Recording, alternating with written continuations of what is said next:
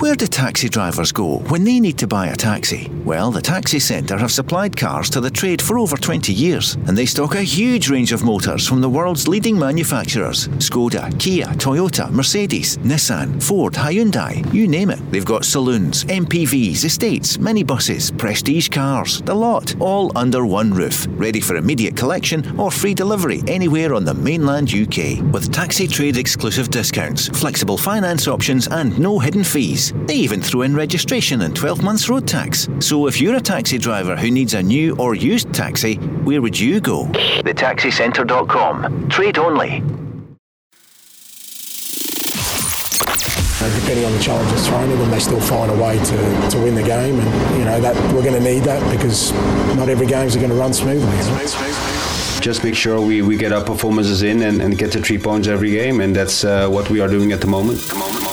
The Go Radio Football Show with the Taxi Centre. Hosted by Rob MacLean, Craig Moore and Leanne Crichton. Listen live weeknights from 5. Talking Scottish football first. Let's go! OK, that's 12 games to go and still just a point between Celtic and Rangers. Since their one-sided Old Firm showdown, Rangers have beaten Hearts and Hibs by a combined 7-0. Craig Moore, who are your title favourites?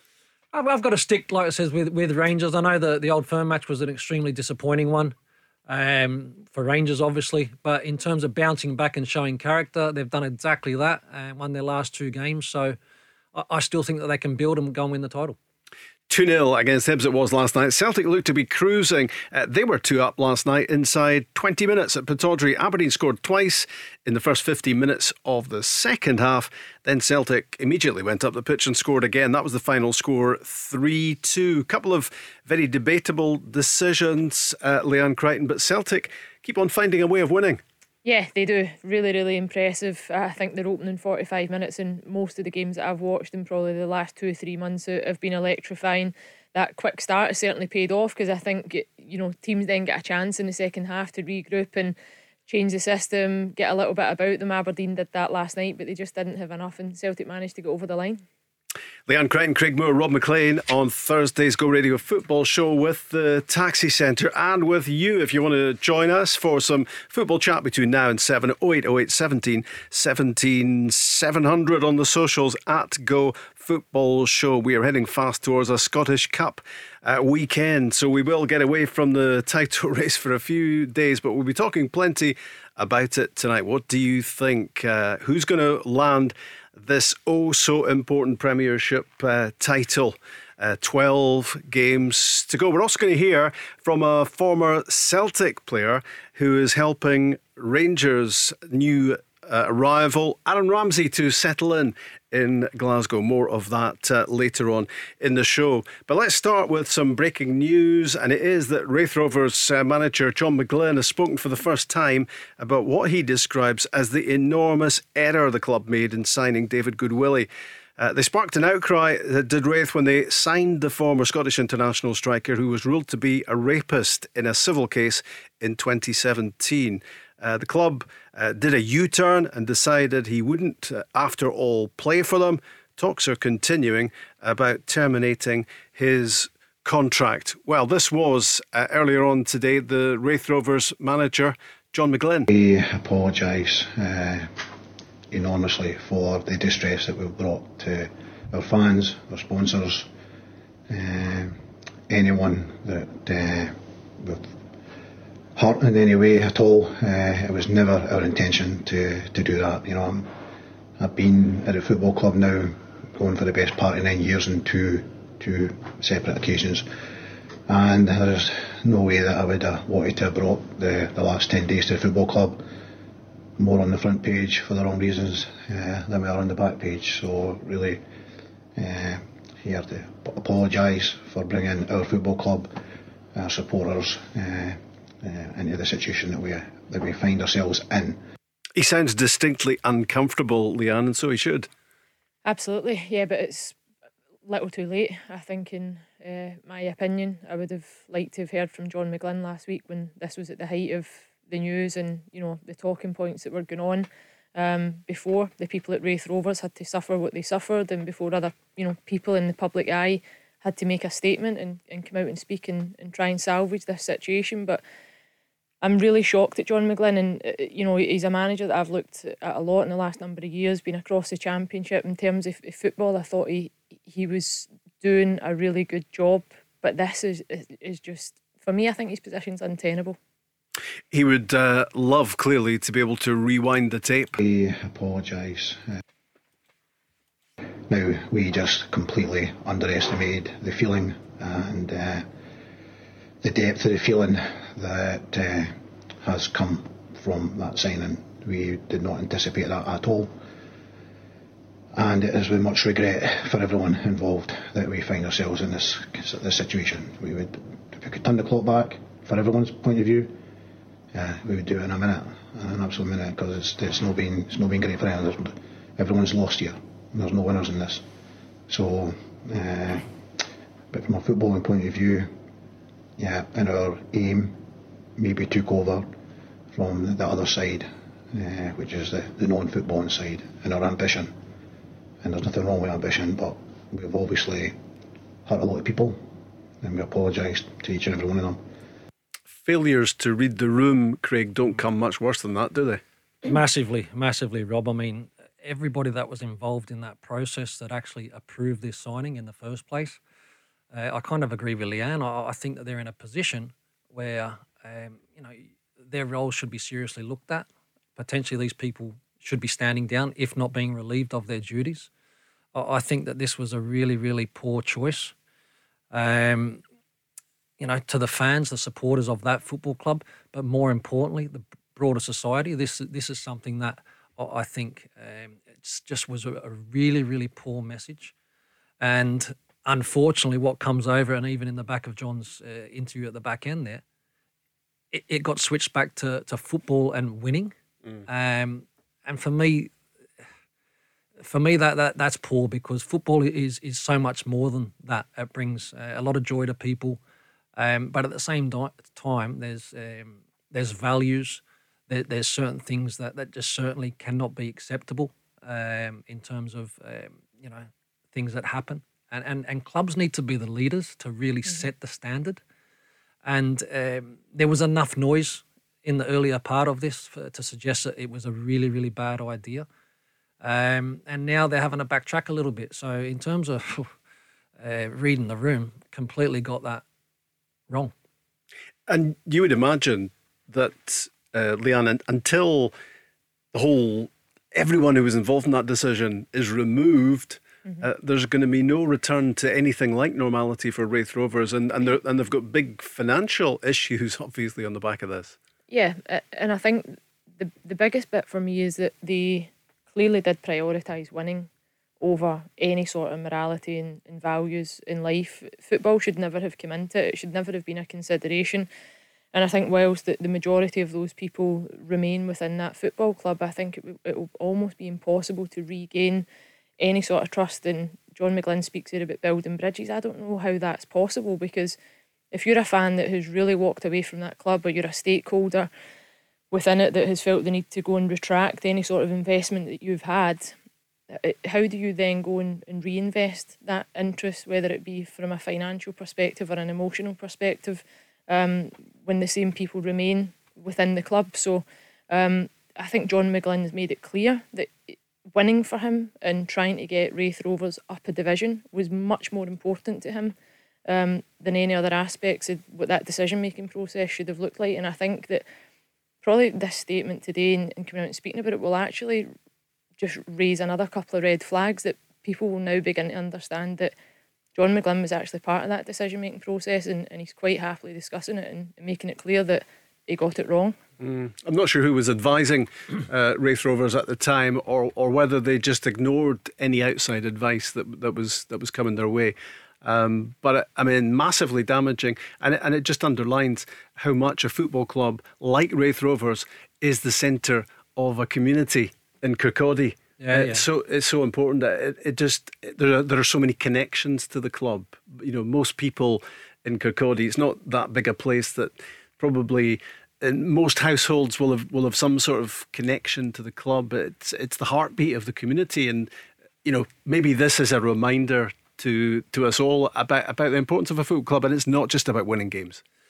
No, for me, it is much more than that. I mean, yes, football gives a lot of happiness to a lot of people who support our great game, but you need to, Leanne's touched. You need to have morals. You need to have values. You need to have good culture, and unacceptable behaviour, no matter what that is, it needs to be deemed unacceptable, and therefore not making decisions to show that, okay, well, that's going to be okay at our football club. For me, as soon as you set that tone, then damage limitation, you lose the trust of your potential sponsors, current sponsors, the supporter base, as you touch on when you go to those kind of smaller clubs, Rob, but they're really strong communities. You really, I think, take the risk of tearing a football club apart. Mm-hmm. I think the bit that I find frustrating as well, Rob, when I listen to all is a lot of the justification seems to be going back to the fact that the player had played for 5 years with another club, and I think that at no point was that ignored, and I think that's what people are getting away from, and at no point did people fully appreciate or accept that was the right thing either. And whether that's what Raith Rovers had managed to convince themselves that because that had happened for 5 years that it would be okay for Raith Rovers to also make that same decision. I think if anything it probably shows you how far we've come in that 5 years, that actually people now feel that there's enough voice and people feel empowered enough to actually stand up and say, wholeheartedly, I do not agree with that decision and this is how I will act.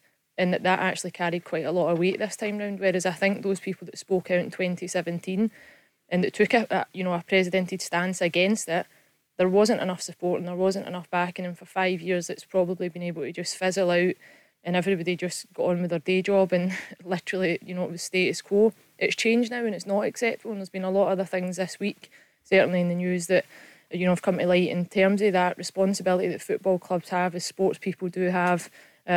It's not like any other job. You're in the public eye and you've got a duty and a responsibility to behave and go about life in a certain way. And at the point that doesn't happen, we need to call out that type of behaviour. The explanation about Kurt Zouma playing for West Ham the other night, given by Davy Moyes, was, it's for football reasons. He is part of our best team. We need him if we're going to win the game. We need him if we're going to qualify for the top four. Mm-hmm. And it just seemed a bit too easy to be sweeping aside the ethics and the morals of that horrific video that was posted of Zouma kicking his cat. But again, Robert, it kind of comes back a little bit like the Raith situation. It's like, this player is important for us to win this football match. And I think, unfortunately for me, I think Moyes has let himself down there because, and again, as a football club, but as a manager, you're the face of that football club, and to say that it's more about, we need this player no matter what they've done. Yeah, we need this player to go and win a game of football. I think is not a great example, and certainly in terms of the supporters and the football club, it's just not a good look. Like I said, I'm sure there's all the supporters that are supporting West Ham thinking that was the wrong choice. But again, you're going like, how is he given the start after all the publicity and obviously clearly seeing that he's done the wrong thing? I think you've really got to stand up and be strong, and make the tough decisions. You just got to make the right call. You talk about being good to people and being treated the way that you'd expect to be treated yourself. It's the same with animals, and the behaviour needs to be called out. And I just felt that West Ham certainly didn't act upon it in the right way. Is there too much around the football world being brushed under the carpet, Leanne? Yeah, for me, 100%. I think sport generally, I've spoke a lot about it just now, and even in terms of my degree just now, it's a lot of the stuff that I focus on and discussing is morality in sport, and I think it lacks it right across the globe. It lacks it. You look at a lot of the decision making that happens, a lot of the scenarios that we discuss in terms of nations that get host tournaments and certain things that go on and certain things that we just almost accept, and you use sport in that sports washing way where you use it as a distraction from everything else that goes on. And I think that's where a lot of, probably narrowing it down just now to football clubs, is that they're happy to run that risk of, we'll take the gamble because if we win, if there's success, people will forget about it. And David Moyes, for example, made that decision by playing Kurt Zouma. He thought if you get the result and you get the points, the fans won't care. They might have been upset about it today, but if the club does well, if you go and get a Champions League, but at what point do we say that's not acceptable? You know, and I think we need to keep having these discussions and speaking about these moments, and it's not about witch hunts, it's not about going after certain individuals, it's about recognising the position that we all have, and that, you know, can be a really strong and powerful one where you can actually impact people's lives for the better, that you can send clear messages, especially to young people, about what life looks like and the challenges that you might face and the things that are right and the things that are wrong. And certainly as a person that has a voice and, you know, a public image like most sports people do have, you need to use that in the correct way. And we have seen people power succeeding spectacularly when you just look back a few months, when you think about the European Super League, that whole obscene idea shut down very quickly in the first place. I mean, how quickly did that fall to pieces? Purely because of people power, fans of clubs saying, no, don't want that. And you can imagine that power being applied in the situations we're talking about as well. Well, in regards to the Super League, it didn't even take a day, did it? Really, in terms of the negativity from majority of football who really stood up and stamped their feet and said that this is not what we want. So again, you know, we're talking about football there and business. These other situations are more personal, and they're more you know, real life sort of like incidents that we've got to act on and show that it's unacceptable. You know, for me, hurting animals, mistreating anybody, you know, females, anything like that, unacceptable behaviour, I think needs to be called out. At the same time, Rob, you don't want to, I mean, attack at the same time, you can make mistakes in life, but at some stage, you know, people deserve a second chance, but at the same time, it needs to be on the back of, I guess, a lot of work. We're talking football and everything to do with football and everything surrounding football between now and 7. 0808 17 17 700.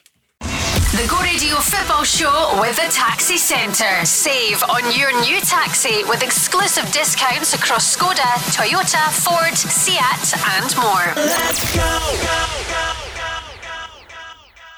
Just about got through that. Rob MacLean, Leanne, Crichton and Craig Moore on Thursday's Go Radio Football Show with the Taxi Centre. Looking back on what happened last night in the Premiership, 2-0 Rangers against Hibs at Ibrox. James Tavernier had them ahead inside 5 minutes. And Celtic looked to be in control at 2-0 inside 20 at Pittodrie. Aberdeen and other ideas came back, equalised early second half. After about an hour, Celtic immediately went up the pitch and scored. There were a few complaints from Aberdeen in the course of that game about an offside. Leal Abada, was he interfering with play? Looked like it for that fifth goal of the game. And there was also the incident where Matt O'Reilly collided with Lewis Ferguson. He was looking for a penalty. No joy. It finished 3-2. This was Ange Postecoglou afterwards. I'm on the halfway line. I've got no idea what's going on. They seem pretty upset by it. But from my perspective, the good thing was that when they got the equaliser, we kind of put the foot down a bit and decided that we'd be a bit more aggressive with our play and try and get a third goal. And it was great for Johnny to get a couple today. He's come back from injury and he's sort of slowly getting back to where we want him to. So hopefully the goals tonight will help him. What do you think, Leanne? Two big complaints from Aberdeen fans, I guess. A, about the goal. B, about the challenge on Ferguson. Yeah, I think rightly they should feel aggrieved in terms of those decisions. Tough ones perhaps to get right for the referee. How quickly I think the turnover from Celtic was going for that third goal, but undoubtedly there's an infringement that affects David Bates really making any sort of challenge to win the ball. Could he have been a bit cuter or drawn the attention of the referee closer towards it? Perhaps, but these are the moments in football that are fine margins. I think there was one, was it in the first half, that the Celtic goal was disallowed and there was debate over whether it was offside or and it was disallowed, so you could probably look at these incidents and perhaps say that they've evened themselves out over the course. And the penalty one for me, I think, could have been given, similarly to the one that Lewis Ferguson had a claim at the weekend in the box again, and the penalty wasn't awarded. So these are the moments that I think, maybe Aberdeen go away and look at it and go, are we too naive to think that you can rely on the officials to get every decision right? Could they have been a bit smarter in terms of the protests and how they defended that situation? But to get themselves back in the game, Aberdeen, 2-2, and within a minute you're back down 3-2. An incredible response from Celtic. You would need to add energy, enthusiasm. They can't do anything about the referee not making that call. They get the advantage, and they certainly took full advantage of it, and it gave them 3 points. What did you make, Craig, of those two important calls? I think the third goal, the winning goal, was Abada was offside. I mean, with VAR it would be very clear. We don't have that. Obviously it was close, but he was offside and also impeded Bates. I think Bates has got to be stronger. Move him out the way, maybe, or be a little bit cuter in terms of getting the making it more obvious to the ref. Yeah, getting the free kick. As Leanne touched on, though, I mean, when you score a goal, the next 5-10 minutes are crucial. To allow Celtic obviously to go straight up the park virtually and get that would be disappointing for Stephen Glass and Aberdeen. Could have they had a penalty in terms of O'Reilly jumping into Lewis Ferguson with no eye on the ball? Mm-hmm. Yeah, I think they could also get the penalty for that. So look, Aberdeen will feel hard done by for sure. But again, Celtic start the way that you expect. They get their 2-goal lead. Aberdeen showed, I guess, a weakness in terms of defending set pieces. There were 2 set plays, obviously, that got the 2 goals and got Aberdeen back into the game. So, like I said, a little bit unlucky. But at the same time, when Celtic start the way they do, they put the energy in, they play that high tempo, they get their goals. You can't say it's unlucky that they then go and win the game of football. It's a trend that we've seen sort of like throughout the last few months, Rob. Yeah, and that's what champions do. If Celtic indeed are to go on to become champions, they find a way of winning. Let's talk to Regan. Hi, Regan. Rob, how are you doing? Yeah, I'm well, thank you. Yourself? I'm doing well, thank you, Rob. Aye. What did you think about last night? I thought it was a great. I thought it was a great first half for Celtic. I thought they done really well, Rob. I thought Jota was outstanding again, Rob. I just hope that Celtic can put down that £6 million and sign him up there. Yeah, I mean he is some talent. He is some asset to Celtic, and you can just sense him at the moment. I think Leanne getting back to that form that he showed before he got injured as well. Yeah, I also think that when you look at him, he's a player that he gets it. He gets what it's about. It's a massive season that he's come into Celtic, really high expectations, a lot of pressure in terms of the new squad that was put together, a new manager, probably a lot of nervous supporters at the beginning of the season. What can you expect? But he seems to be made for this environment, playing in front of big crowds. He absolutely thrives on it. He's a real team player, lots of energy, real ability. A couple of injuries, couple of setbacks, but he seems to hit the ground running as soon as he comes back in. So that tells you he's got a really strong mentality in the way that he performs, and I think he backs himself 100%. I just think in Scottish football this season we're probably blessed to have some top talents that have come in, Craig, and you'll probably agree that at times we get ourselves caught up in the moment, but you can sit back at times and have a full appreciation of a real talent, and wingers like that are a dying breed. And I tell you what, I didn't like playing against the good wingers. Yeah. It was horrible for a defender. Backtracking, trying to get the feet moving. During the right back years. Oh my God! But yeah, no, it's great, obviously, because the wide play, the wingers, those attacking players, it's entertainment, isn't it? And that's what the fans want to see. And in Jota and Abada, obviously you got Forrest as well. Like these are very exciting attacking players. Jota. Not only does it with the ball, I think he does it without the ball in terms of, so he's really adapted to the way that the expectation of Celtic without the ball is very important. And he comes in and, again, he puts himself in positions to score goals, whether that be inside that back post or whether it be through his own individual play. He has that in his locker as well. Even a third goal, I mean, if he catches it well, goalkeeper might make a save. He hits it into the ground, which is actually a benefit. Yeah. He seems to make the right decisions majority of the time, and I think it'd been an excellent signing for Celtic. What they seem to have done really well to Celtic is get themselves out of difficult injury situations when they've been minus key players. I mean, when Kyogo was injured for the second time, I guess we were thinking, right, this is a major test now, but we're at the stage where we've almost forgotten about Kyogo till he comes back, because you look at, that was Jota getting to 10 goals last night, Abada 14, those two playing on the wings. And Kyogo, of course, goodness knows how many he'd have by now. He got to 16 before he was injured. They just seem to find a way of, well, it's about strength of squad, isn't it?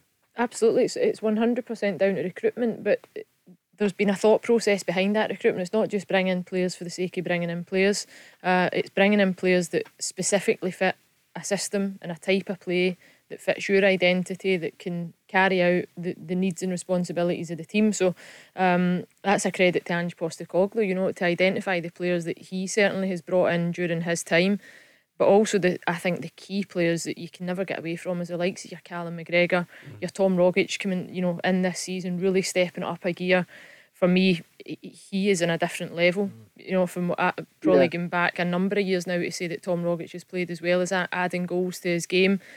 But guys like Matt O'Reilly coming in that are almost like, I wouldn't say like for Rogic, but very similar. You've got that left side, you've got that balance, you've got the strength and depth to the squad that if somebody is missing, there's a key replacement there that comes in and does an almost like for like job. Then you've got guys like Giamakis that perhaps didn't fit the bill completely, but has gone away and looked at what he needs to do to get a starting jersey, or when called upon to be able to do a job for the team, and he's managed to step up and do that as well.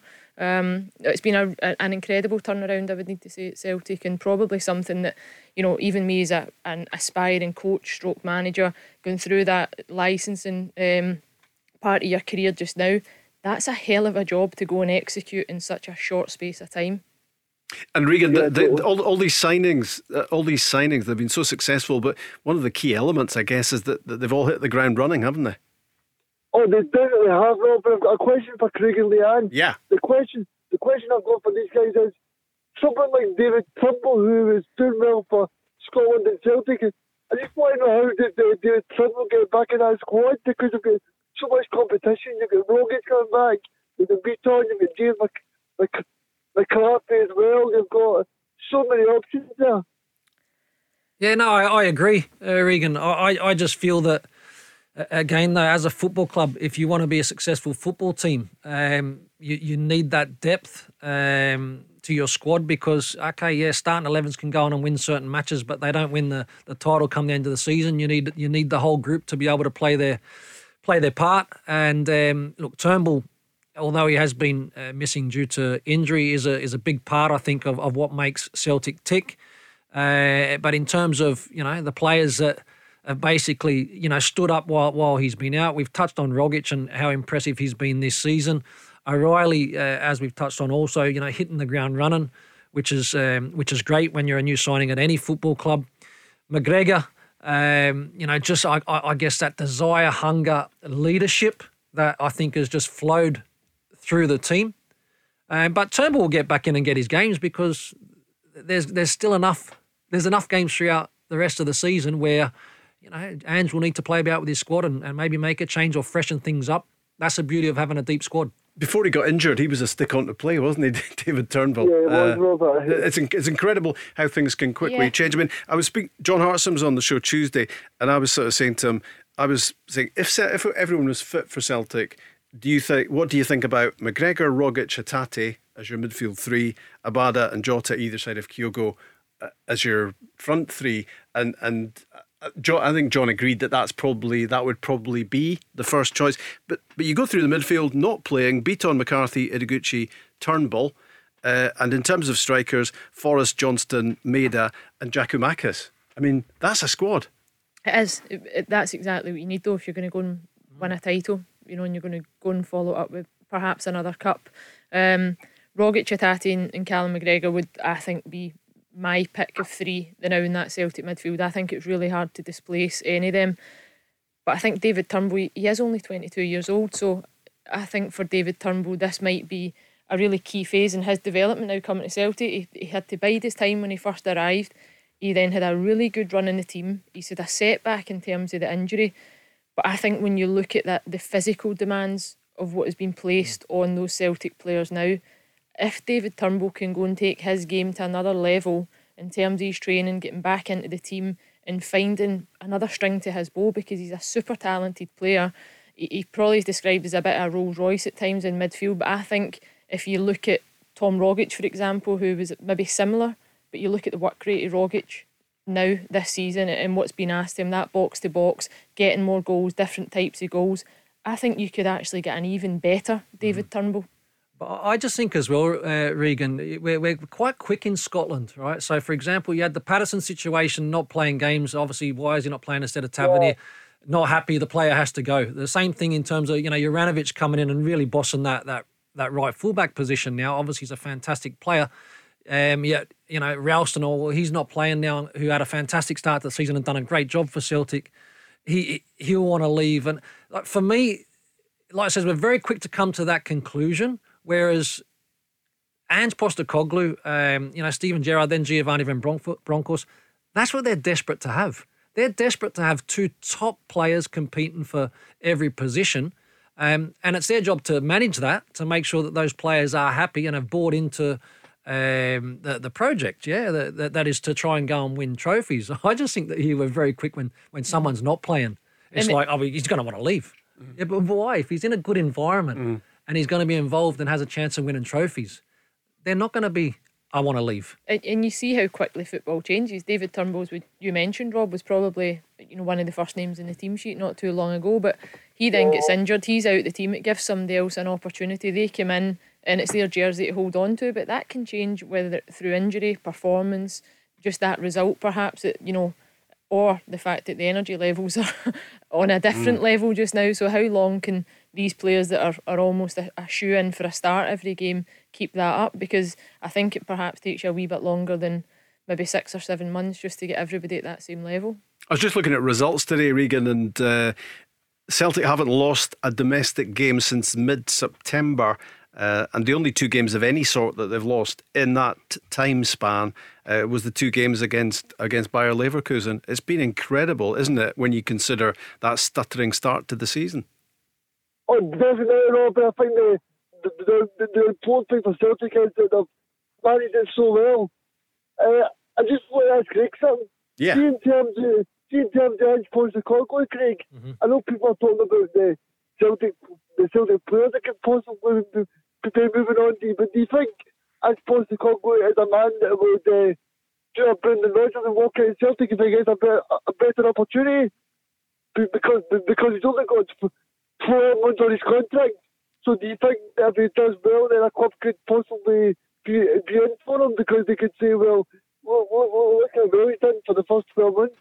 Look, I believe that Ange feels as if at the moment at Celtic there's a really good project in terms of rebuilding a football club. Let's be honest, from where they were at the start of the season to be in the position that they're in, which is top of the league, and obviously looking to try and win the title. He's turned the club around very quickly. I think a lot quicker than a lot of people anticipated. I don't expect Ange to be his eyes wandering or looking at other jobs at this moment in time. But at the end of the day, Regan, if he's successful and does produce and continue to produce at Celtic Football Club, then of course there will be other opportunities at a later stage that will produce themselves. And at that stage, if it's 2 or 3 years down the line and there's another opportunity, he's an ambitious coach. He wants to continue to drive himself and work at the very highest level. And right now he's got that opportunity with Celtic. But if it comes out on the back of a lot of success, can he go to the Premier League? Of course he can.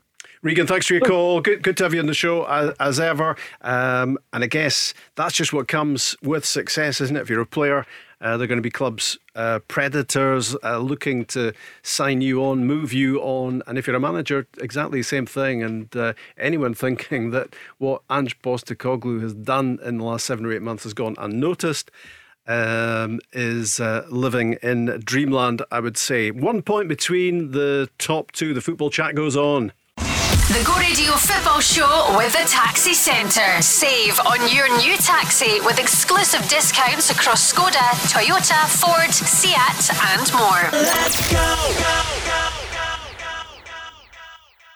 It is tight at the top. Rangers and Celtic pulling away from the rest in the Premiership. The gap continues to grow as they continue their private battle for this big prize. Couldn't be bigger in terms of what lies at the end of the rainbow this season in the Premiership. Is it going to be Celtic 1 point ahead at the moment? Is it going to be Rangers who've bounced back from that old firm thumping that they had at Celtic Park? But they've beaten Hearts 5-0 Sunday. Last night they beat Hibs 2-0. Well, good performance. I think we continued the way we are playing from Sunday, and I think the beginning was really good. A lot of pressure on the opponent, a lot of intensity in the game, which gave us, of course, the penalty and the 1-0. But I think within 10 minutes from the penalty kick, I think we created 1 or 2 chances to make the 2-0 already. But I was happy with the overall performance. You know, we kept pushing for the second goal, and which came in the second half. But I think overall performance was really good.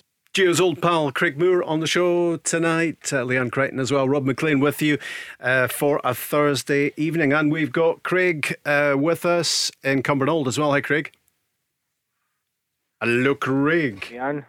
Got you. Got you. Hi, Craig. Yeah, hi. Got you now. Don't know what's going on there. Listen, firstly, absolutely delighted with the result last night. I thought the last 2 games has been the response we needed after what was, in my opinion, our worst Old Firm performance since Pedro Caixinha was in charge.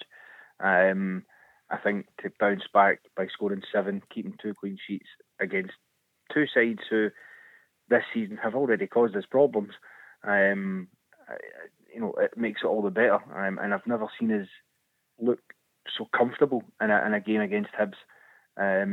What more are we in a few years now? You know, this season already when we've played them, there's been 1 goal that's been the difference, and it's been very tight affairs.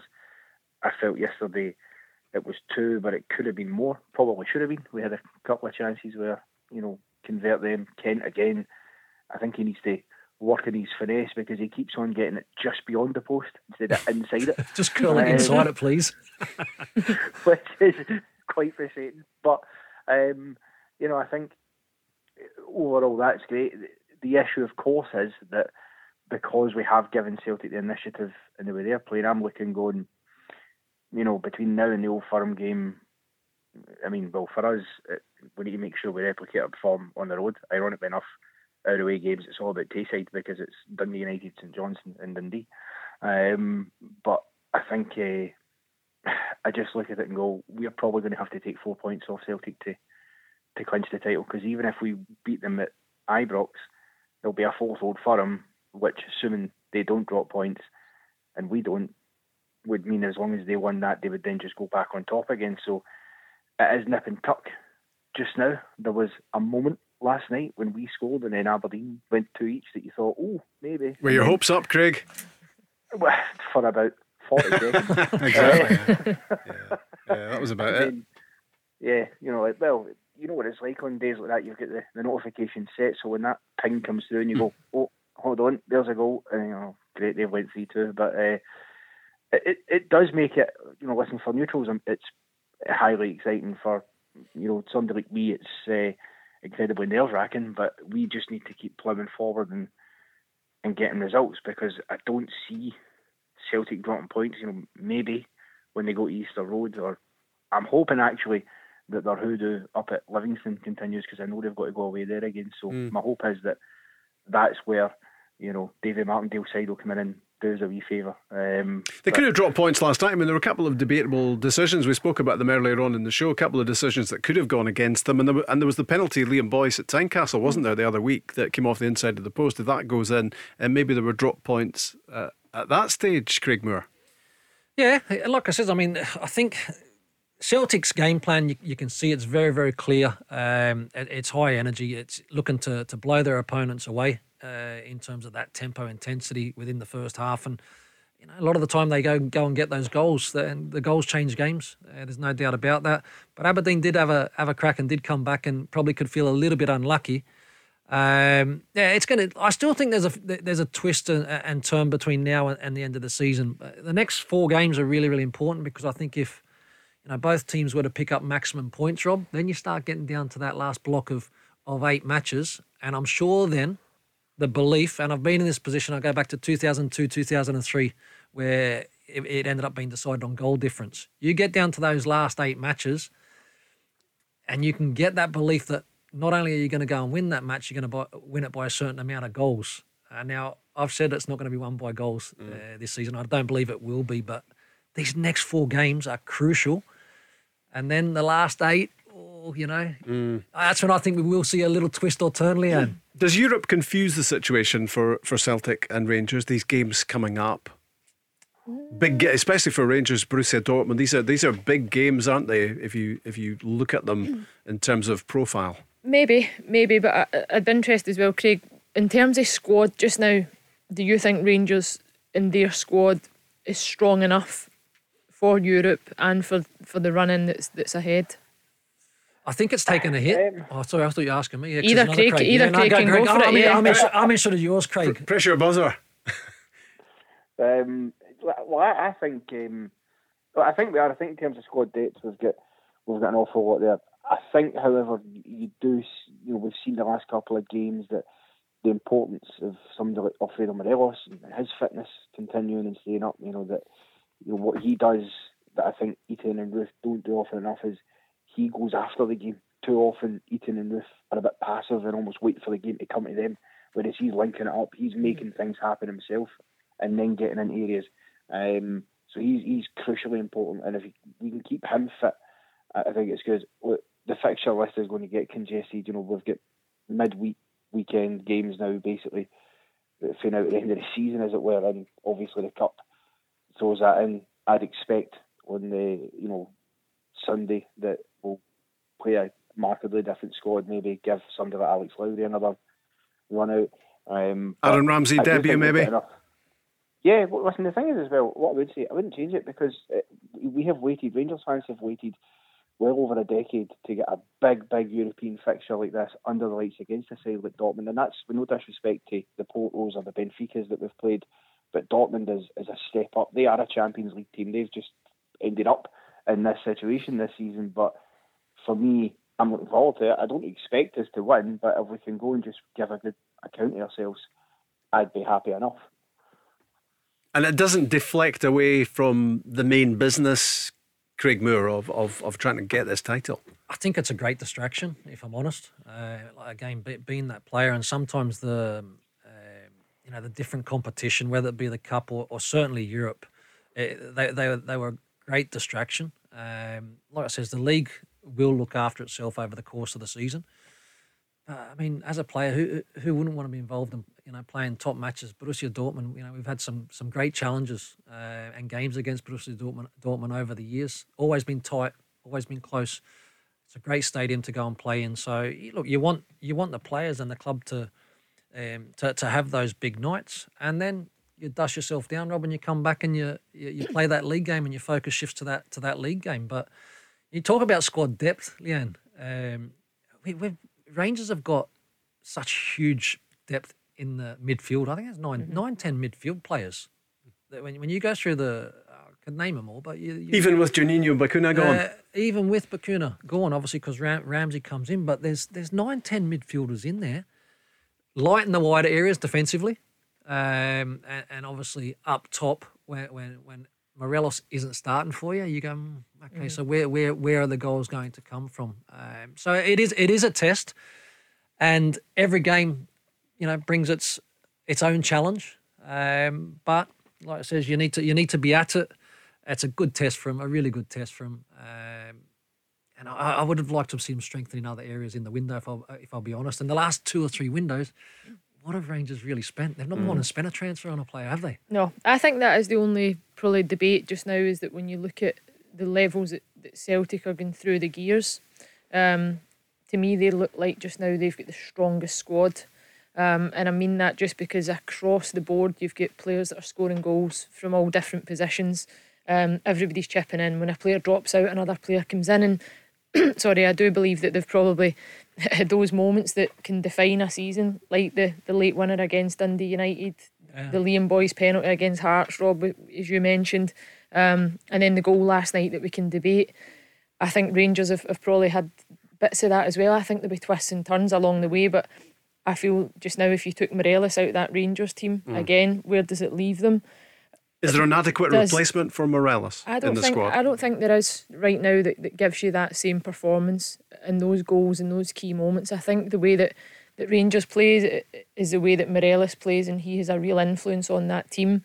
And then I think you've got other players that, there's positions that's probably up for question now in terms of that left fullback position. Barisic has dropped out, Bassey's come in, probably done really well.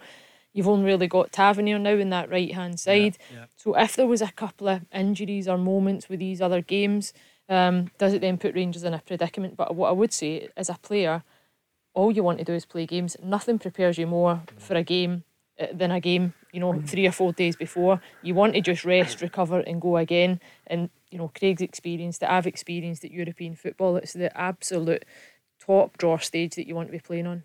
Thanks to both Craigs, one for his excellent answer in the studio and one for his brilliant question on the phone. It's the Go Radio Football Show. We are back for part 2 after the news at 6. The Go Radio Football Show with the Taxi Centre. Save on your new taxi with exclusive discounts across Skoda, Toyota, Ford, Seat and more. Let's go. The football is frantic at the moment. It just keeps on coming. We're just a couple of days away from the Scottish Cup 5th round, otherwise known as the last 16, otherwise known as playing for a place in the quarter-finals. It all starts with Hearts against Livingston, 3 o'clock Saturday. Motherwell Aberdeen, Partick Thistle Dundee United, St Mirren against Kelty Hearts. I wonder if they've got another shock in them. Kevin Thompson's team, Annan against Rangers. That's 5:30 on Saturday. And then Sunday for Arbroath Hibs. Has that one got Cup shock written all over it? It might well do. 12:30 for that one. Celtic against Wraith Rovers is at 4 o'clock. And then Peterhead against Dundee in the Blue Toon up in the northeast. Will there be a shock there? If Peterhead can take the scalp of Dundee, who of course came back from a goal down at Tynecastle and won last night. We'll talk about that in this next hour as well. Going back to the Annan Rangers game, a fair chance you would imagine that Aaron Ramsey will make his first start. I talked about his debut. Of course, he's made his debut already, but he might make his first start in that Scottish Cup tie at the weekend. And who is assisting him on settling into Glasgow? Well, it's the former Celtic midfielder and, of course, fellow countryman, Joe Ledley. And Joe's been talking to our own Joe Hendry. Talking of representing your country, we've a new Welshman up here in Scotland with Aaron Ramsey at Rangers. What are your thoughts on that move? Yeah, I'm over the moon for him. I speak to him nearly every day now since that move, and I'm trying to help him settle in. Trying to help him where to move, where is best for him.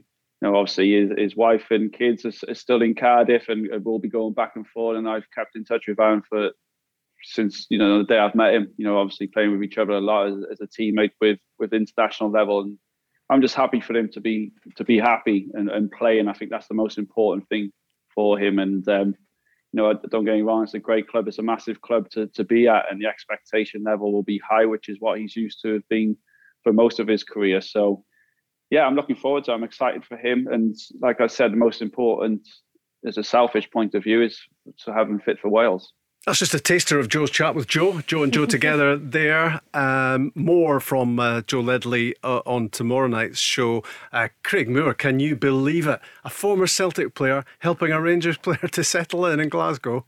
I just hope he's guiding him in the right way. There's a few stitch-ups happening there, absolutely. Sending him to the right places. Don't want to get caught at the wrong... I think, again, we touched at the start about football being football, and look, they're two mates, obviously. So, Joe wanting to certainly try and help Aaron settle as quick as he possibly can. Understands the level that he's played at, and look, he'll take it in his stride. But that local knowledge, Leanne, is always handy, isn't it? Absolutely. I think it would probably be more the places not to go to. Which is a lengthy list. I think it's nice. I think, if anything, that's the type of message that you want to send, isn't it? It doesn't matter what team you've played for or whatever. It's your friends, and they're going to join a new team in a new city and need to settle in quickly, and Joe will certainly understand the importance of that.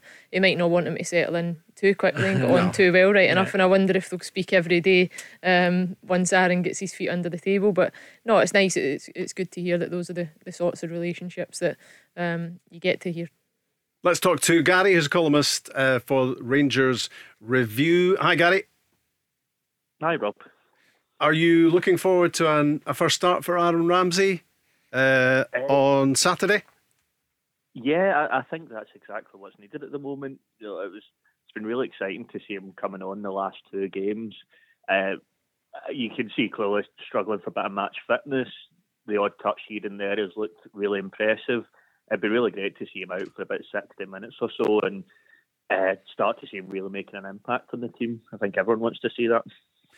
We'd Craig on earlier on, another Rangers fan, saying that last night was pretty much scare free. Was that the way you saw it?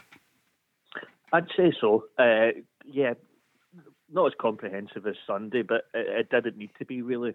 I think we faded in and out of the game. There were periods where we were really strong at times, and perhaps it could have been a bit better, you know. But getting that early goal was really crucial. And then it felt for a minute we scored at that similar point as what we did against Hearts on Sunday, and you're thinking for a minute, right, are we going to push on the same way we did then? And we didn't quite, but you know, it's not always going to be that way. So if you'd offered me two wins, 2 clean sheets and 7 goals this time last week, I would have bit your hand off for it. So really happy with it. Do you feel as if Rangers have exercised the demons of what went wrong at Celtic Park? I think there's certainly no heads went down anyway. You know, I think there sounds like there's been a lot of honest words said. There's been, heads cracked together really, and they certainly look out of the funk that they were sort of getting themselves into. Where my concern slightly lies is games away from Ibrox. You know, it's all been fairly comprehensive at Ibrox. I don't think we can see that goal at Ibrox under Gio. It's the away games where we look a bit shapeless and a bit too passive at the moment. So I'll kind of hold back comment until we see how we start performing in them. I know you want to speak about Alfredo Morelos, and we'll get the thoughts of Leanne and Craig here about that as well. But this was Giovanni van Bronckhorst last night. Of course, he scored again, and what a run of scoring form he's been in. It's now 9 in his last 11 games, Alfredo Morelos, and obviously he's come back with a bang after international duty. He's now on 16 for the season, and certainly in great form over these last couple of games. Well, he had it, of course. He scored 3 goals, 3 important goals. And I think also the way of playing, you can see we can use him also as a target man. You know, we have threats from the wings, but especially when you have Morelos back, you can play him the ball and get players around him to continue to play. And especially the switch of play with him, what today was really excellent. Which gave Ryan Kent some good 1-against-1 opportunities, and of course, you know what I said, his threat in the box is always there. How big a player, Gary, is Alfredo Morelos for Rangers? Yeah, you can't really understate it. I think when he's on his game, he's as good as any player in the league. He's as good as any striker Rangers have had in the last 20 years for me. And I think what we're seeing now is the best of both worlds off him. So you know what you had in the earlier years, a really good striker, a bully of defenders, scoring goals as well. What you saw under Gerrard the last year or so, he was dropping back, more involved with the build-up play and linking things up. And I think now under Gio, and especially in the last couple of games, what you're seeing is both. You know, it can drop back when you need it. He can link up with the midfield, play longer passes out to the wings, keep things moving, but he's got that ruthless streak to him in the box as well, and he can still take on defenders and look to bully them. So it's I think we're potentially seeing the absolute best of him now. I know we touched on this in the first hour, Craig, but is there an over-dependence potentially on Alfredo Morelos? Would it be a worry for you that he got injured? Yes. For me, he's a clear top striker for Rangers. I think he's thrived under Giovanni. in terms of the way that he's played. Obviously, he's got those goals and that gives him the confidence. But I think staying in more central areas, still being allowed to drop deep and link up. But when he gets it into those wider areas, there's a bit of urgency for him to get into the box because he knows that's where his goals are coming from. Do Rangers have a striker like him? No, in terms of those goals, and it's big goals. It's not goals. It's big goals he scores. When Rangers needed to bounce back after a really poor Old Firm match, Morelos back 2 goals, bang bang. And not just his goals, but it's the performance as well, and the type of goals now that he's scoring. So even the second goal against Hibs there, it's back to that striker that's actually not thinking. Positive run, gets him behind defence, bang. So you can see that he's in form. Very hard to replace, Rob. And has a big effect, Leanne, on players round about him, clearly. He does, yeah. I think he links the team. I perhaps mentioned it earlier on, and Giovanni Van Bronckhorst mentioned that he brings other players into the game, the way that he links it, but then he is that instinctive striker in the box. And, I would agree with what Gary says. It's perhaps the issue when you go away from Ibrox is those performances where the pitch maybe isn't, in terms of the dimensions, the same. You don't get that same space. Teams drop in, they're a bit deeper. They protect things more centrally, whereas I think it suits Alfredo Morelos to go and exploit spaces that teams leave. You saw that with his running, his movement last night with that second goal. I thought it was a brilliant finish, almost burst the net, but it was that movement in behind, taking it off the shoulder.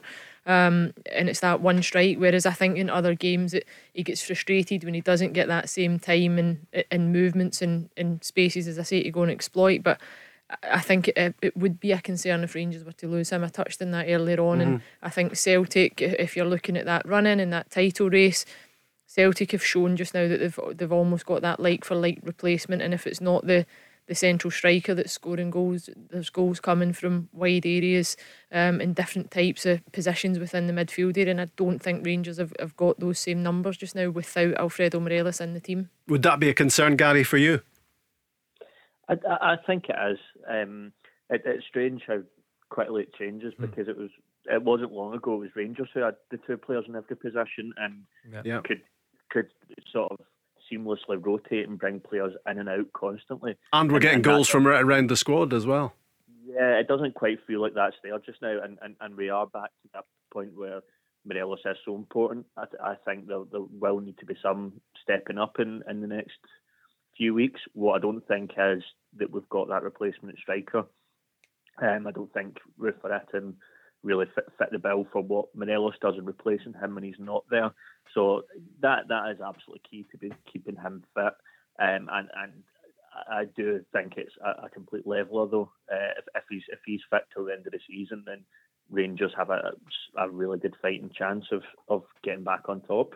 Has Ryan Jack reminded us, Craig Moore, about his importance and what he does to a Rangers team? We've just seen him very briefly, of course, in his comeback. He's out injured again, but it's according to Giovanni Van Bronckhorst, it's not serious. I'm not sure whether he will be risked or needed in the cup game at the weekend. But do you see him as a big figure if Rangers are going to get this title? Did he pick up that injury for the one that wasn't a free kick? Is that the one? That's the one. Yeah, that's the one. No, and he missed obviously last night. But Ryan Jack, for me, he's a different player. There's nothing like him at Ibrox. Kamara, Steve Davis, Lundstrom, who maybe play those deeper roles, and not Ryan Jack. Ryan Jack screens that back four. He does the ugly job well, which is breaking down play, and he gets Rangers playing. And at the same time, I think he also has goals to his game. He's a driving force. He's a leader. So look, he's been a big miss to Rangers, and I think him in that team, Rangers look a far stronger side in my opinion. His challenges with injuries has been a tough one. It's been a little bit stop-start for him. But like I said, Ryan Jack, there's not another player like him at the football club. So that's why I believe he is really, really important to the title running. But I guess, Gary, there are more choices. I mean, we speak about Alfredo Morelos, who is kind of unique in terms of strikers within that Rangers squad. But in midfield, do you feel as if you've got more options? There is more options. I think what the key is finding the best roles for everyone. So, these were all midfielders that were used to the sort of flatter midfield three under Gerrard. And now you've got a 6, and then an 8, and then a 10. So, for example, I'm not really sure where someone like Kamara fits in. I think he's been pinballed around him a bit, and I'm not sure anyone knows what one of his is his best position. Jack fits into the 6 easily. He can go into the 8. Lundstrom as well is coming back into some form, and suddenly looks like he could be an important player for the rest of the season. So there are options there. I think it's about nailing down how that 3 works at its best, and that's where it's really not worked away from home recently. Giovanni Van Bronckhorst was asked today on the back of last night's win against Hibs about the pressure on Rangers and the fact that there's very little, it seems, margin for error. The margin is for both teams. I mean, it's only 1 point, so but we have to make sure we keep on winning and put the pressure on Celtic. I think the last 2 games were good, but we have to continue. Now we have the cup, and we're gonna play in Europe against Dortmund, and then after we pick up the season for the domestic league. But all very happy with the response we had with 2 big wins at home. He sounds a whole lot happier, doesn't he, Craig Moore?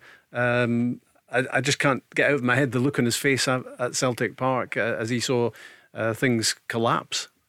Yeah, and look, all he's asked for in terms of, and rightfully so, was you need to show me a response. The team, the players that were involved in the last 2 matches, show me a response, and that result hurt you. And I think he's got that. Obviously, the 5-0 result against Hearts was a strong result. And the way that Rangers needed to bounce back, them going on with the job and got a comfortable win last night against Hibs. It's easy when you're at big football clubs. When results are going well, everyone's patting you on the back and saying how great you are. What a good player you are, what a great match.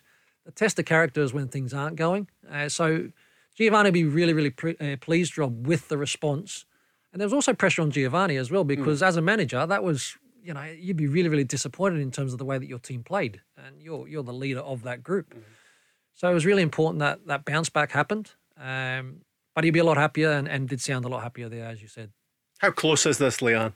I mean, the league table tells us it's a point extremely of a difference. But in terms of actually picking a winner here, you couldn't possibly. You would be silly, I think, to go and put your neck on the line and try and call it, because I think there'll be so many twists and turns along the way, and a lot of it might come down to who can keep the strongest squad for the longest period in time. But I think over the course, who can be the most consistent, and that's probably a throwaway, comment and a bit cliche, but generally that is what it's going to take. There might be a couple of draws along the way, which can be a crisis for either side of the Old Firm when that happens, but the Old Firm games that have still to be played are going to be vitally important.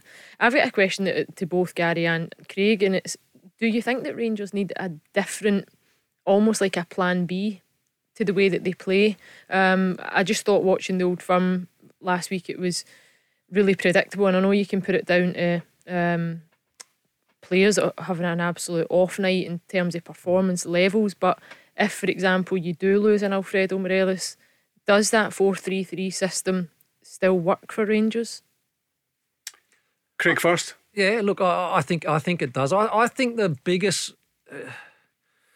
thing that needs to improve for Rangers is actually without the ball. I believe that the way that they work when a team's building up and all that sort of stuff, and you look at that Celtic game in particular. Now, I can't remember one time that Carter Vickers or Starfelt were forced to go long. It was just easy possession. For me, you really need to look to press further up the field with your front three, backed up. It starts from the front, and you look across the city, and that's exactly what Celtic do. Without the ball, they hunt, they work, they press, they force errors, and that puts you in a better position. And I think the way that Rangers play in terms of the 4-3-3, I have no issues with that. I actually like the way that they're actually now playing with wingers to look to get that isolation.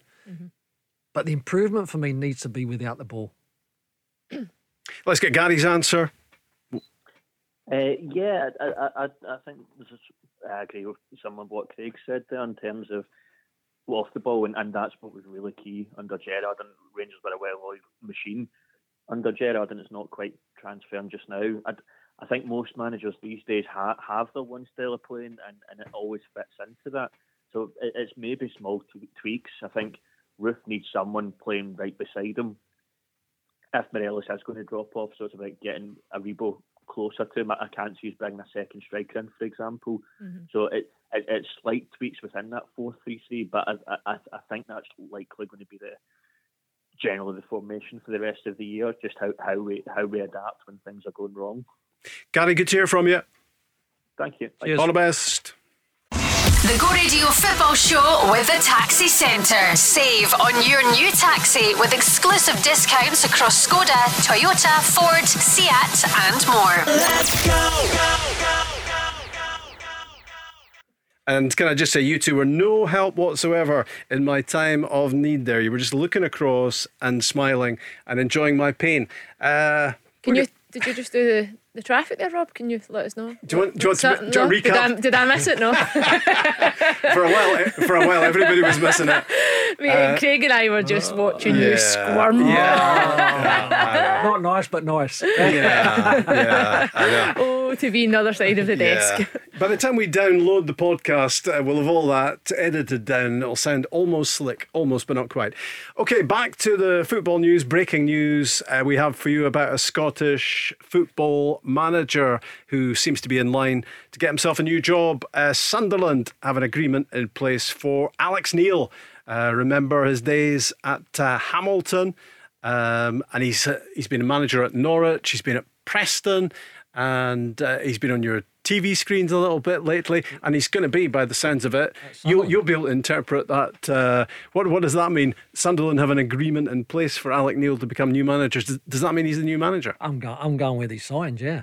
And I'll tell you what a great job for him. I mean, Sunderland are in a really good position in the league. They're obviously a club that have huge following, big expectation. So it's a great appointment, a great job. And was it Roy Keane was also in the running? So he's seen off a few as well to be able to nail that job. So well done, and we wish him all the very best. Couple of managers under pressure in Scottish football at the moment. Leanne, is it fair to say that Sean Maloney is under pressure, or is it too early to be talking in those terms? Just looking at, he won his first 2 games, scraped through against Cove Rangers in the Scottish Cup, but they haven't won in 6 in the Premiership. 2 points out of a possible 18, and they've lost at home to both Livingston and St Mirren. Has he got time on his side? I think he will get time, but I think there's got to be a bit of concern. The league position doesn't look great. The results don't look great. I think there's a manager under pressure in the last place that you probably want to go just now is away to Arbroath at the weekend. I think that will be an absolute cracker of a tie. I'm sure it's one that Arbroath will absolutely relish. They'll be hoping that the wind is the way the wind can be in Arbroath, because they absolutely thrive in those conditions. They know how to play it. Even on a calm day, it's windy there, isn't it? Yeah, absolutely. You can go up there at 3 o'clock in the afternoon. It's perfect. But then I think by the time kick-off comes round, you're contemplating the fact that waves might start to come over the stand at some point. So, listen, it could be a horrible night, afternoon for Hibs up there. But I think what they need is a response. They need the player group to respond and perform.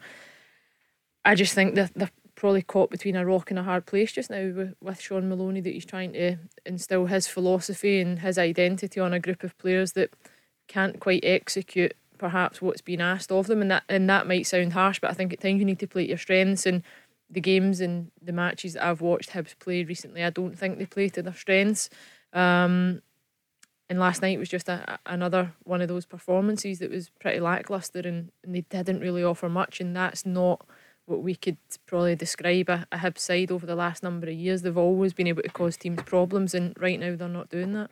They're learning some harsh lessons, that's for sure. As you touch on, Leanne, Maloney, obviously this modern day coach that wants to play football a certain way, and that's building up from the back, and it's nice. And I'm sure when he gets there, he'll be absolutely delighted. But in the meantime, the mistakes are actually leading to goals, and you're having to pick the ball out of the back of the net, which is no fun at all. So at the moment, they're being punished in terms of looking to play the way you want to play, but it's trying to find that balance, as Leanne says. Unfortunately, not everyone's got a team like Manchester City and are managed by Pep Guardiola. It's like at some stage you've got to realise the players that you have, and find the best way that is suited to that group of players. The problem is the bar was set so high last season, wasn't it, with a third place finish European football? But what you can't forget, of course, is that they sold their best player. They sold 14-goal Martin Boyle during the window, and he hasn't been replaced. Yeah, no, that's right. But what I do think is that they've still got Kevin Nisbet, who's another player that was attracting a lot of attention not too long ago. Hibs didn't want to let him go. They held on to him. And for me, when I watch Hibs play now, they don't give Kevin Nisbet enough service into the box, and enough good service. I think last weekend the stats were like, I don't know, something crazy like 36 crosses or something, but how many of them were actually in an area that Kevin Nisbet could go and attack, or how many of the crosses actually had Kevin Nisbet in the box? Because more often than not, he was the player that was dropping into his own half to build the play, to then try and get himself back into the box. So losing Martin Boyle is a massive blow, but at the same time you have to adapt. If you're willing to accept that offer as a club and recognise that at some point you're going to lose your assets, you need to find a plan B. And I think that plan B just now might not quite be the way that Sean Maloney wants to play football, but he might need to accept that that's what he's going to need to do in order to grind out results, because he's an opposing manager's dream just now. Because actually, if you watch them game for game, I watched them against Livingston, the way that they lost goals centrally, where they tried to build into the middle of the pitch, Livingston caught onto that. They changed the shape in the second half. They went after them. They turned them over, and they were excellent in that transition. And it was the exact same at the weekend. The goal that they lost against St Mirren was a square ball from a throw-in into the middle of the pitch, where St Mirren had set that trap, waited for them to play it, got after them, aggressive, hungry, win the ball back, and it leads to a goal. And I just think if you're not even going to learn from your previous mistakes, you really are setting yourself up for an incredible failure. But I like the appointment of Sean Maloney. I think it was a brave one, a young new manager that you want to see getting a chance. Stephen Glass is very similar at Aberdeen. You don't want to see the same guys getting the same jobs and it just being that constant, cycle of managers that get the sack and they eventually get a job months later. So perhaps Hibs fans are just going to need to accept that they are where they are just now, and it's a work in progress, and Sean's going to need a bit of time. And what's the benchmark here, Rob? Because Jack Ross had a run of probably, I think it was no wins in 9 or something like that, and lost his job, and that was on the back of huge success. Let's be honest. By the way, this is one as well. You look at Hearts just now sitting third in the table. I know they're pretty detached from second spot. They're booed off the pitch last night. That's the pressure in the capital as well. For Hibs and Hearts to perform. So, Hibs have got to be feeling that pressure because they are down in 7th and they're not winning games. Hearts have had an off night, probably the last couple of games in terms of the performance against Rangers and the result, but it just shows you what fans expect. The Go Radio Football Show is not just big in Glasgow and the West, it's also big in Budapest, which is where we find Kev, who's a Celtic fan. Hi, Kev. Hi, Rob. How are you? Very well. Yourself? Yeah, not too bad, thanks. I loved that very professional traffic update earlier, I must say. A second career for you if you ever need one. Well, I might need a totally new career the way things are going today. How are you viewing Celtic at the moment? I know you weren't able to catch last night's game, but just generally, what are you thinking about Celtic's title chances? Yeah, generally very strong at the moment. I think since we've come back after the winter break, bedding the new players in over that period as well, the side's just come back and they've been flying in the game since then. You pick the Glasgow derby and the game against Motherwell in the weekend, is games that they'd pretty much won within the first half hour, 45 minutes. And I think this is finally Ange beginning to get the team playing his way, going out kind of full throttle, winning the game in the first half, which allows them to settle a bit more in the second half and play the game at a gentler pace. So, right now, confidence must be very high within that squad, and it's looking good for the remaining 12 games or so of the season. He was talking last night after the 3-2 win at Aberdeen about the great character that he has in the players he's recruited. Well, it's been evident for quite a while. I mean, I keep saying we haven't had it easy. I know sort of the last couple of games, we won comfortably, and I understand that that's through our dominance of play. But we've had a lot of different kinds of challenges this year, and I think it's a good sign for a team's character when, depending on the challenges thrown at them, they still find a way to win the game. And that we're going to need that because not every games are going to run smoothly. We talk a lot about it, Kev, on this show, how incredible a title win this potentially could be for Celtic if they do manage to hold off the Rangers challenge, when you cast your mind back just 6 or 7 months to where Celtic were at that point? It would be phenomenal. Last season we ended up 25 points behind Rangers. It was an embarrassment. The whole club was in disarray. It wasn't just the playing squad that was in disarray. The whole club was from top to bottom. Over the summer, it kind of looked like they were going to move in the right direction off the pitch with the appointment of Dominic Mackay, and then that's obviously kind of fallen by the wayside as well. And then Ange's come in. He's taken everything by the scruff of the neck. You can see the whole DNA of the club now has kind of got his fingerprints all over it. The appointments that he's making behind the scenes, and then the players that he's bringing in, and this is probably something that Craig might have a bit of insight on as well. He seems to be signing players that it's not just for the footballing ability, it's the character and the personality as well that's coming in. He's building a strong squad that's kind of full of winners and full of personality. Yeah, you're spot on. He's big on characters. He's big on players that feel as if they've got something to prove, if that makes sense. He wants players that are hungry, that are ambitious. Yeah, but it might have been because they haven't performed the way that was expected, or they're just desperate to go out and prove something. But it's all about character. And I think the great thing, or the great job that Ange has done is, obviously we know the turnover that the club has had. Signed 12 to 16 players in this season, and to have them top of the league is an incredible performance. But you go through some of those signings and the role that they're playing. You look at Hart, solid, been a great signing. Juranovic comes in, absolute top draw. Carter Vickers, very solid, and has probably helped Starfelt.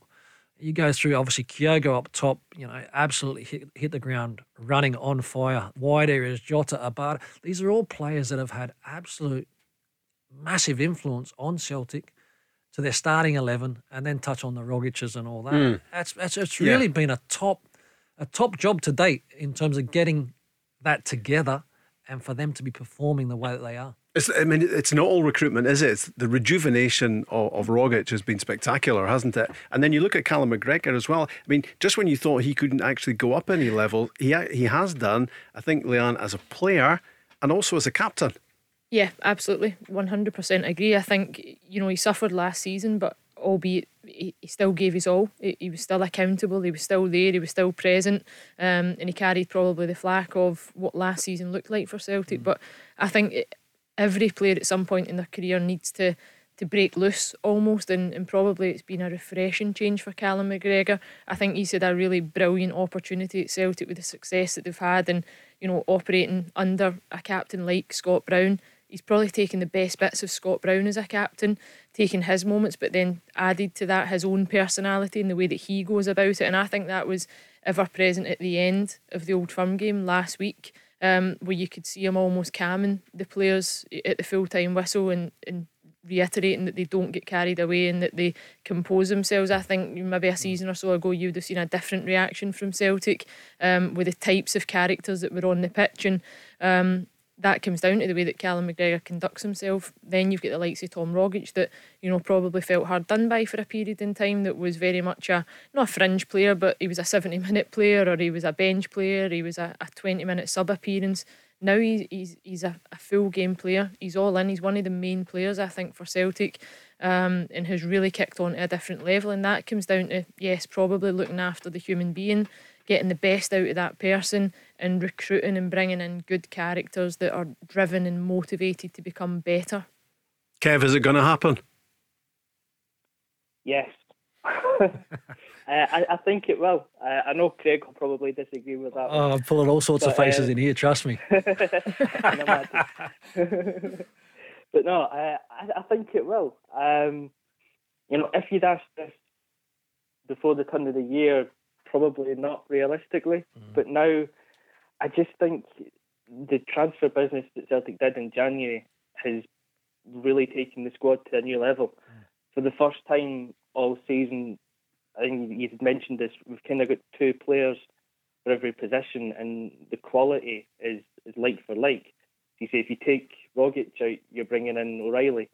and you can't really drop either one of them because they're both playing at that high level. So I kind of feel it's almost like everything's coming together at the right time.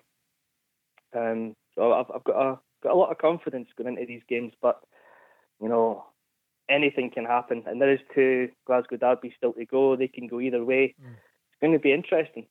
Sure is. Always good to have you on the show, Kev. Brilliant. Thank you. All the best. Cheers, guys. Bye-bye. Bye. The Go Radio Football Show with the Taxi Centre. Save on your new taxi with exclusive discounts across Skoda, Toyota, Ford, Seat and more. Let's go. And coming to the end of Thursday's Go Radio Football Show, Barry Ferguson is back tomorrow with Simon Donnelly and Paul Cooney live at 5. Looking ahead to the weekend, looking ahead to some cracking Scottish Cup ties. And sometimes when you talk about Cup shocks, and I just can't take my eyes off that Arbroath Hibs game, to be honest. But sometimes when you talk too much about shock, it actually doesn't happen. But then in the last round, I think we all thought Kelty against St Johnstone was a shock waiting to happen, and it duly did. Yep. No, that was one certainly that I think a lot of people had probably high hopes in terms of Kelty's performance levels and where they were at. And it's another brilliant opportunity for them going up against St Mirren, but certainly the one for me, Rob, and I would agree, is that Arbroath Hibs game. I just think it's got the makings. Your shock of the round? Potential. Yeah, I think out of all of them, that's the one that certainly could be a shock, but at the same time not a shock, because Arbroath are flying high, and certainly their home form has been exceptional. I think they're unbeaten throughout the course of the season so far up at Gayfield. Not a great place to travel to, and as I mentioned, the conditions can play a massive part in it. I was doing my research this morning. They lost their first championship game of the season at Gayfield against Inverness, and they haven't lost since. They haven't lost at home since. Yeah, and I think one game. I think they've only lost 4 games in all competitions all season long. And 3 in the league. It's incredible.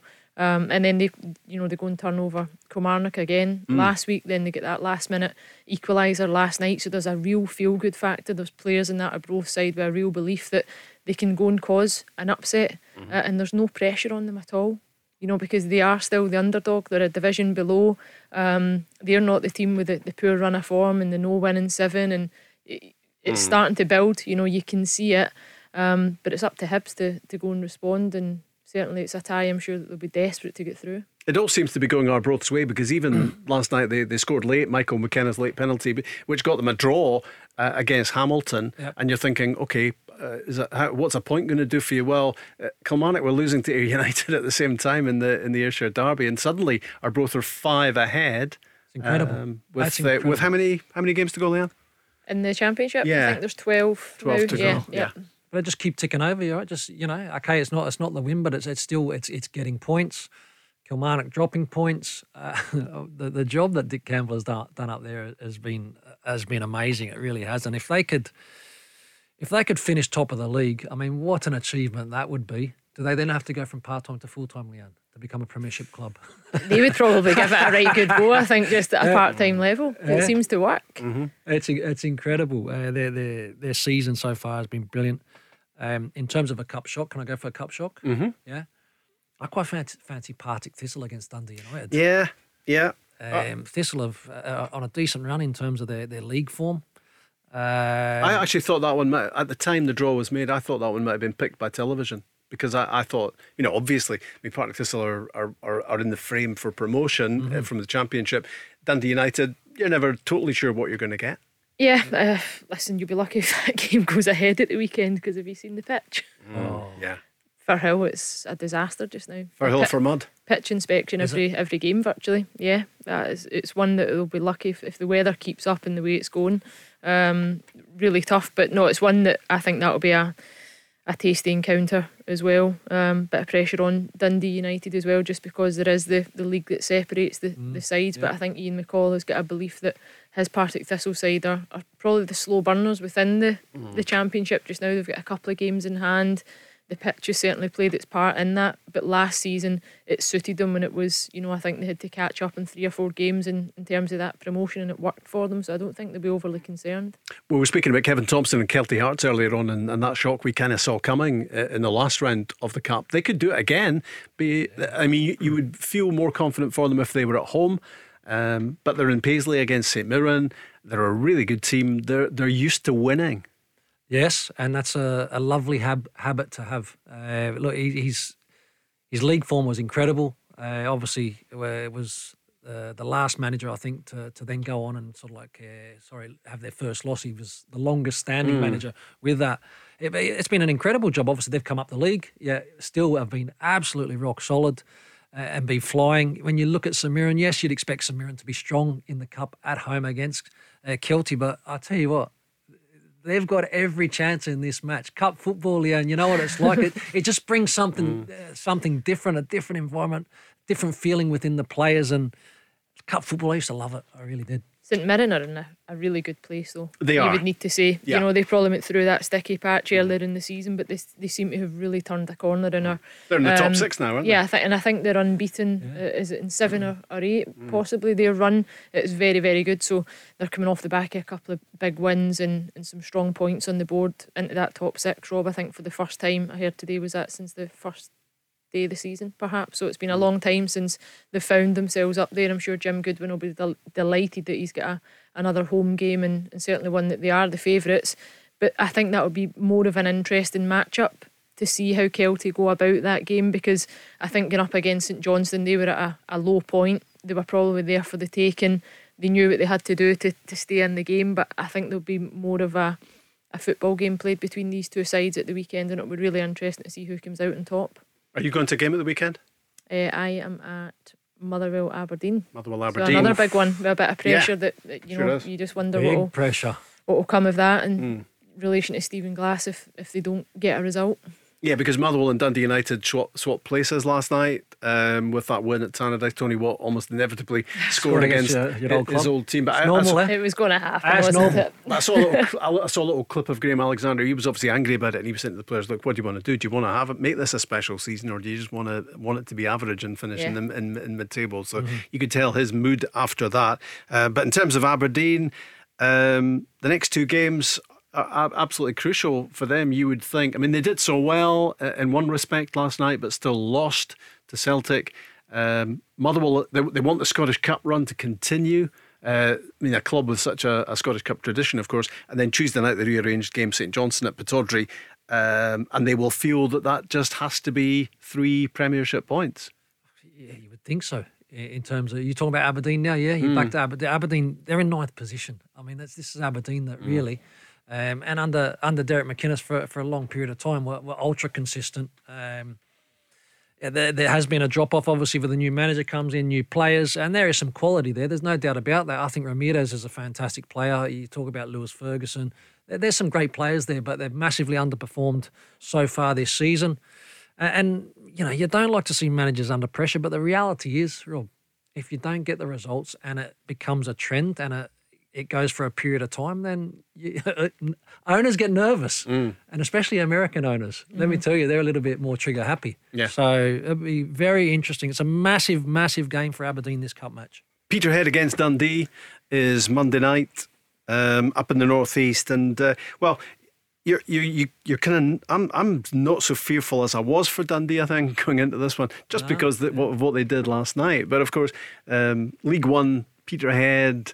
It's going to be it could be a tough night for them. It could be. I do think that Dundee will have enough to get through that tie, right enough, and I think it'll be one that they'll relish. Not going up against a lesser opponent, but I think it's an opportunity for them to go and play without pressure as such, because I think their bread and butter just now is to remain within the Premiership. They don't want to get relegated. I think James McPake made that clear last night. They bounced back with a brilliant result and excellent 3 points, so I think that's taken the pressure off, and sometimes that's a good place to be, Craig, and you'll know what it's like maybe at points in your career where you can feel that pressure within the dressing room, and that was a big result. To go to Tynecastle and get 3 points, that feel good factor. Come from behind as well. And then have the cup game to follow it up. perhaps go and get those 2 wins, and you then kick on again as a squad, maybe get some goals and stuff. So I think that. It was interesting watching the scores as well, because obviously Hearts were ahead in their game, and St Johnstone were ahead in their game. Well. So at one point you're thinking, oh, this is St Johnstone on the road to recovery. Both games turn around, and suddenly Dundee are off the bottom. What do they say? It's a funny old game. It's so fun. Nah, but you're right. Like it can swing so quickly, and all of a sudden you're in a good position in a football match, and you just need to look at the game at Pittodrie. Aberdeen are back in it, and within a minute, then they're 3-2 down. It's like. Doesn't take long to score a goal. And I think you would much rather remain in the cup as well. Whether you would look at it as a distraction, but I think if you're Dundee, you would rather get through that tie and build that momentum, and have another game to look forward to, and rather than trying to fill a weekend of training when other games are happening. You would rather be in the thick of it, because playing those games is probably what Dundee need to get momentum. And I think James McPake still needs to probably nail down his best 11, because there is certain positions that chop and change. Could be a very interesting Scottish Cup weekend, and I guess Rangers at Annan on Saturday and Celtic at home to Wraith Rovers on Sunday. So the clever money would be on both of those, getting through without too much fuss. But certainly there is the potential for another weekend of 1 or 2 cup shocks. Thanks, Leanne, and thanks to Craig as well. Paul back tomorrow night with Barry Ferguson and Simon Donnelly live at 5. Where do taxi drivers go when they need to buy a taxi? Well, the Taxi Centre have supplied cars to the trade for over 20 years, and they stock a huge range of motors from the world's leading manufacturers: Skoda, Kia, Toyota, Mercedes, Nissan, Ford, Hyundai, you name it. They've got saloons, MPVs, estates, minibuses, prestige cars, the lot, all under one roof, ready for immediate collection or free delivery anywhere on the mainland UK, with taxi trade exclusive discounts, flexible finance options and no hidden fees. They even throw in registration and 12 months road tax. So if you're a taxi driver who needs a new or used taxi, where would you go? TheTaxiCentre.com. Trade only.